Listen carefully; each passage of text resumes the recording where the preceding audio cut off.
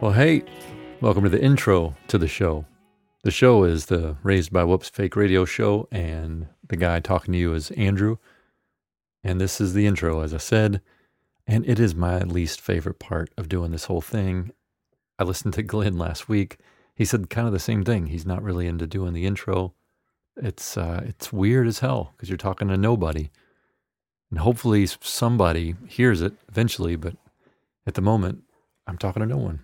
Just sitting here in a room, a grown-ass man whose birthday is coming up. I'm going to be 43 years old. Man, that happened fast. It's weird to be 43 years old because it's like being 17, or 22. It doesn't mean anything. It's not like a banner year. It's not 40. It's not 50. Just a whole bunch of years in between that. Who gives a shit? Who gives a shit anyway, right? It's just a year. I don't know. Maybe I give a shit. Happy birthday to me, dummy. This is a story about young me, kind of. I mean, I'll tell a little bit about being young. I kind of feel like I'm the same guy. I don't really feel like a break in character much between the kid in this story and the 43-year-old ding-dong doing this intro at the moment. Maybe you feel the same. Does anybody really feel that far away from their childhood self? Let's hope not. I hope you're enjoying this show. Feel free to do all the things that you're supposed to do that podcasting people ask you to do, like reviews and all that shit, if you want to. If not, whatever. I hope you're enjoying it. I'm enjoying it. It's free, it's totally free. Glenn and I do this because we like it. I mean, most of it, except for the intro part, which thankfully is damn near over. All right. Enjoy this little story. It's called Just Call Me. Wrote it just for you. Hope you enjoy it. Until next time, adios.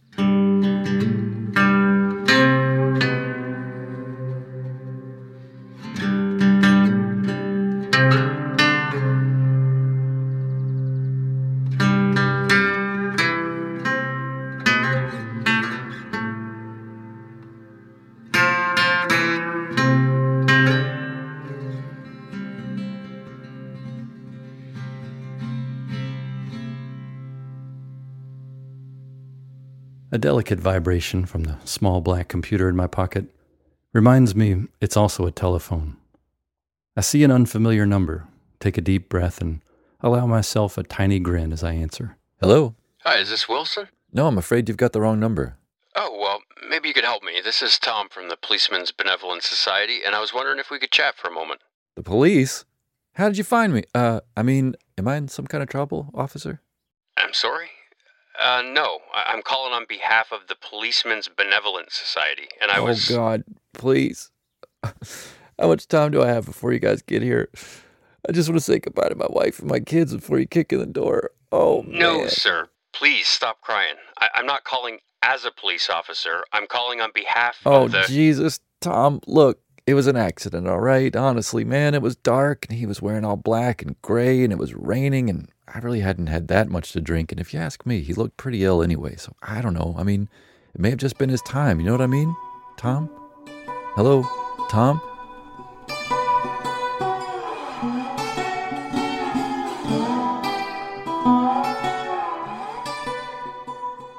As a kid, I had some bad habits. Before I learned to play guitar, I'd pick random numbers out of the phone book, dial them up, and lay down some crazy script on a poor, unsuspecting person. Sometimes I'd pretend to be a radio DJ, offering tickets to a show, or cash prizes if the person on the other end of the call could answer some absurd or impossible trivia questions. Name all 15 of the planets on our solar system in under 10 seconds, starting now. On other calls, I'd pretend to be from the phone company, making promises or demands. On the count of 3, pull as hard as you can on the phone cord for a complimentary 3 feet of cable. Other times, I'd act out some idiotic misunderstanding just to see if I could get a reaction out of my pitiable and arbitrary victim. The result on a successful call might sound something like, Listen, kid, I told you. Jenny doesn't live here.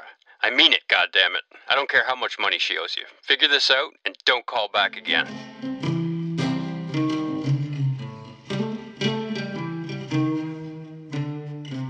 Later, I got hip to the classified section of the Sunday paper.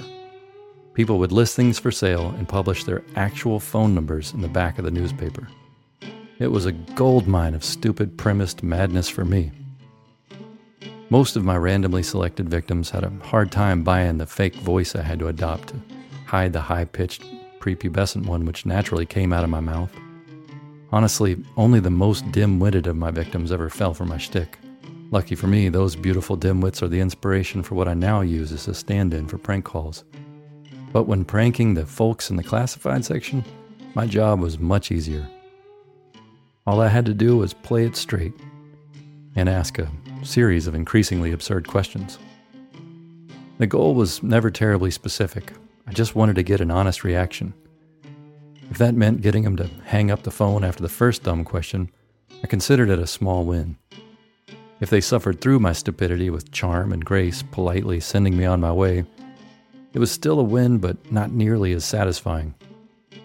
My favorite reactions were the ones where my victims would squirm uncomfortably, trying to remain civil with the idiot on the other end of the call. Usually, these were people with something lousy for sale. You could almost hear them salivating, desperate to foist their used wares onto an imbecile like me.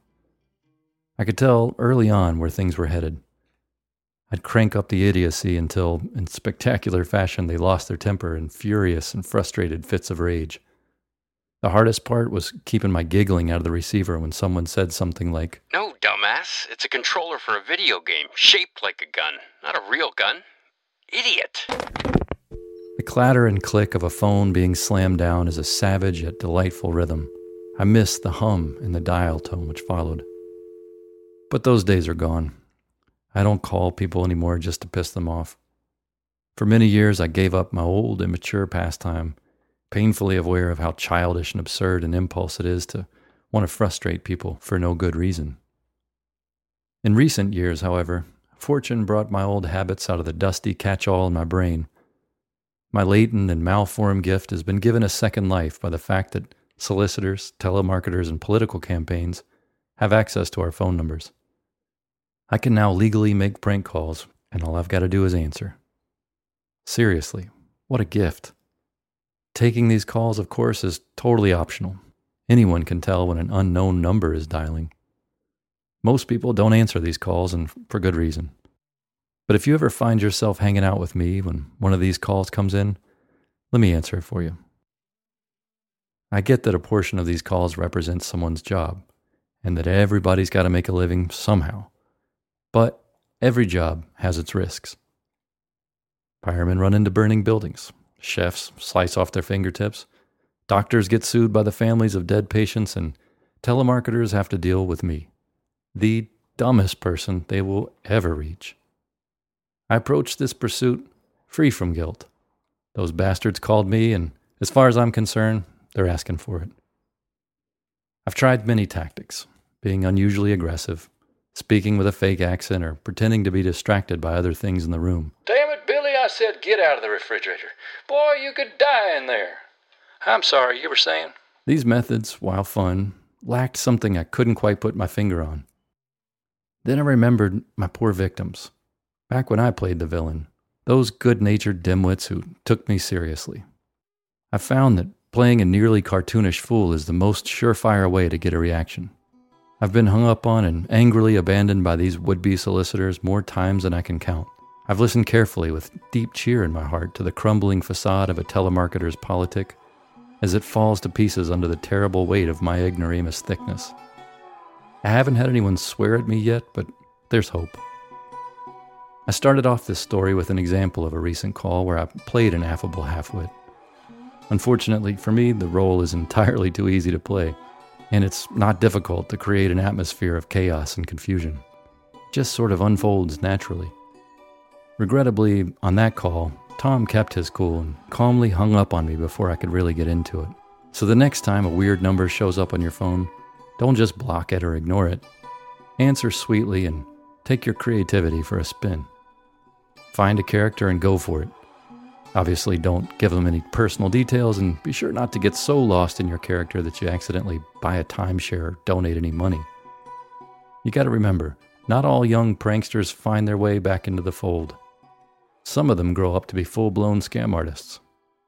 What a shame they never learn to harness their powers for good.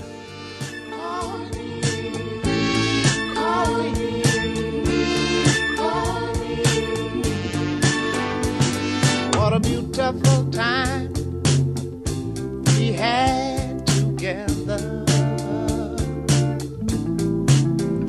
Now it's getting late and we must leave each other.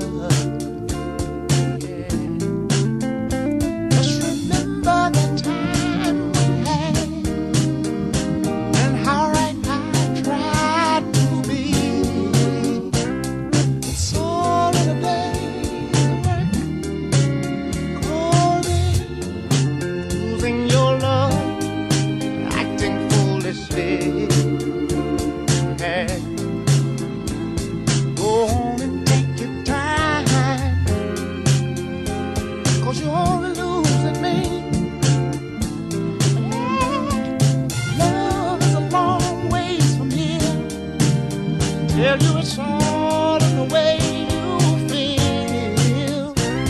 If love is real, come to me. Call me, call me, call me, come back home. Thanks for tuning in to the Raised by Whoops Fake Radio Show. This is Glenn. Both Andrew and I are grateful for your time and attention. If you enjoyed that story, we'd appreciate if you could tell your friends, family, or even a few strangers about the show. Additionally, you can leave a review on Apple Podcasts, Stitcher, or Spotify. If you have a short story you'd like us to tell, or even some music you'd like to share, you can reach out via the website, raisedbywhoops.com. We're glad to have you with us. Till next time, thanks. Take care.